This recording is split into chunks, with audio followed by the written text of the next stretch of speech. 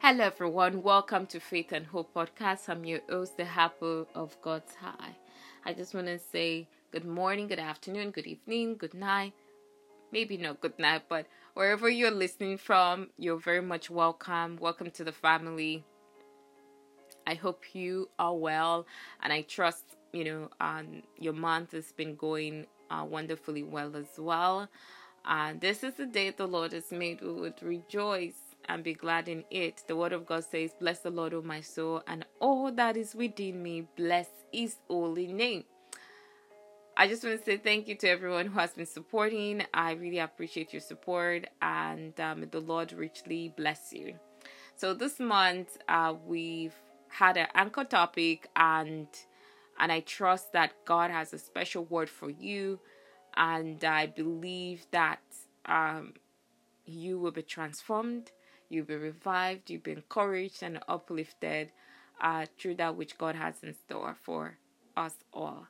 So I'm just going to go right into this week's podcast discussion. So this month so far, we anchor topic it's not too late. And our Bible character reference is Abraham, and I also encouraged you can read the story of Abraham if you're not so familiar with it. So Genesis chapter 12 and to chapter 25, and we do have some anchor scriptures, and so I'm just going to go through those scriptures, and then we'll go into this week podcast discussion. Romans 4 verse 18, who against all believed in hope. And Romans 4:21, and being fully persuaded that he that had promised, he was able also to perform it. And Isaiah 60 verse 22, when the time is right, I, the Lord, will make it happen. So this month we've been talking about it's not too late. And I'd like to share some life lessons from the story of Abraham before I go further into the discussion. So one of the lessons, takeaway lessons from the story of Abraham is that Abraham believed God against all odds. While he was waiting on God to bless him and Sarah with a child, he believed God. He still had faith in God, and the Bible did account that he still held on to that promise no matter what. He didn't, start complaining or saying all manner of things, or decided to start worshiping something, maybe a different God or just something else. The Bible never recorded that Abraham, or didn't account that Abraham did any of those, but instead, against all odds, because I can imagine it's not easy. And even aside from all of the odds, as a person, especially at his old age, Abraham was in his 90s, and as of the time that even the promise was brought back again, the question was, how is it going to be biologically possible at that age? And I just want to encourage someone today that God is a God of miracles. Creative miracles that is beyond human comprehension, that is beyond scientific or biological, reality. God is able to create that miracle, and that is just who God is. God is a miracle working God. The second lesson that I just want to share from the life of Abraham is that, having that resolve in your mind that God is God, no matter what. I know it's easy said and done, especially when you're going through very challenging difficulty, or you've been waiting on a miracle for a very long time, or a breakthrough, or an answer, or something specifically. But just having that deep resolve in your mind that God is good, God is faithful, And God is God because He loves you. He's a good Father. His intentions towards you are good. So that, would keep you in a place that, no matter what comes at you, the reminder of who God is to you will keep you, strong. And that is very powerful, especially, dealing with the tests or the trials that would come along your waiting season, because it's not easy, while you're waiting for something, and to just, keep holding on to what God says, because you're going to be discouraged, feeling low, feeling sad. All of those feelings and emotions will come, and people and the obvious. But the Word of God is reassuring you today that God will make it happen.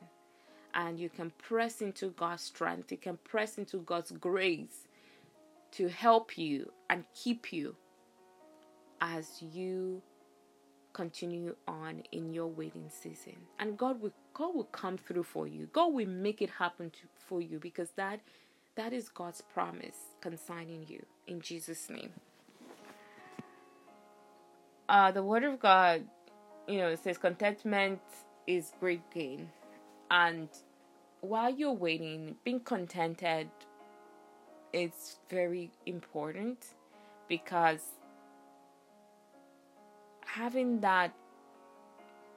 being in that place of peace and rest in God would definitely help, as you navigate the waiting season or the waiting journey.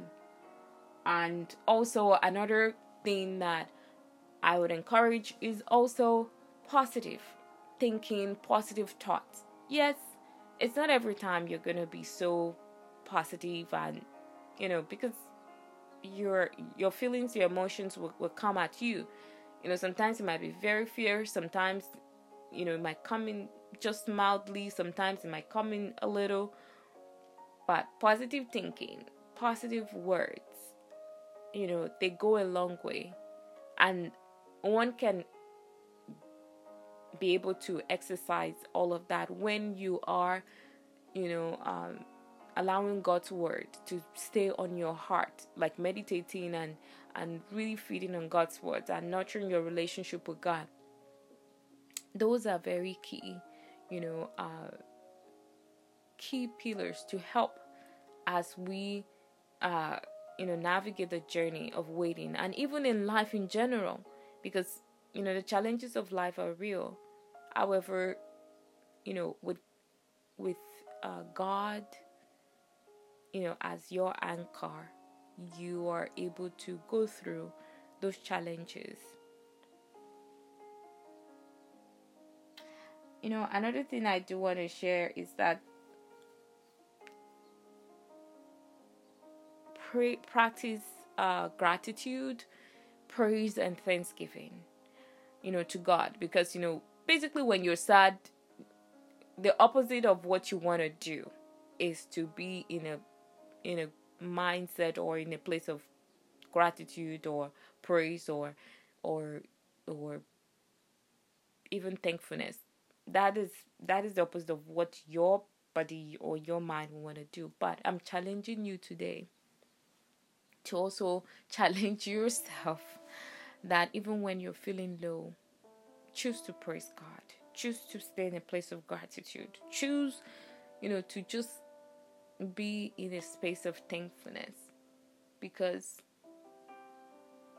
it turns things around. It turns your mood around. It has ripple effect on how your day is going to go.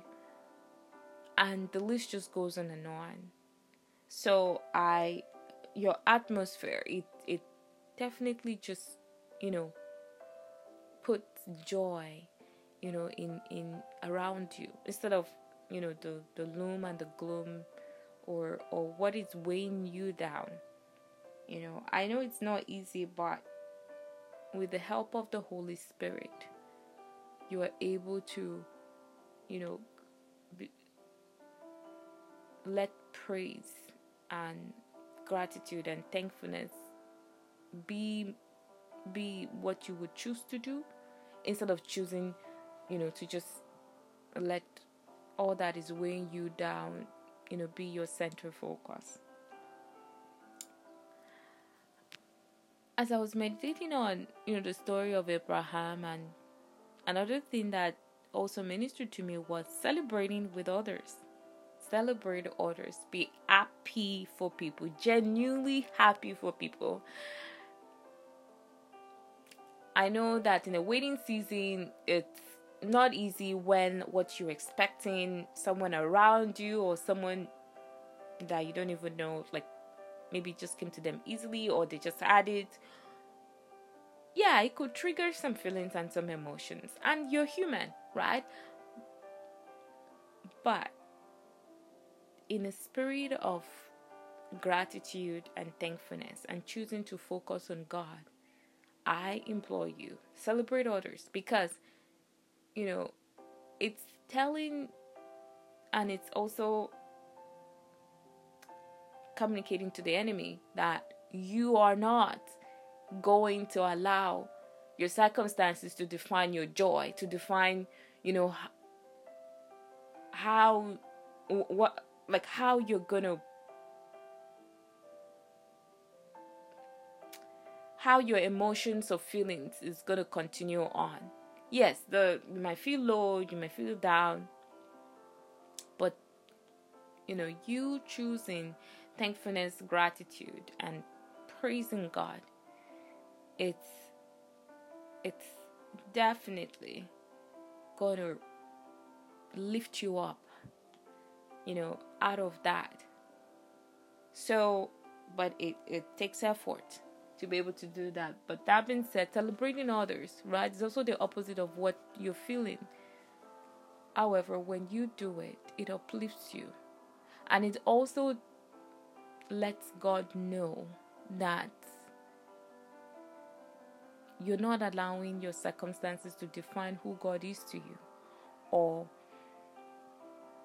the place that you're supposed to be, which is resting in God.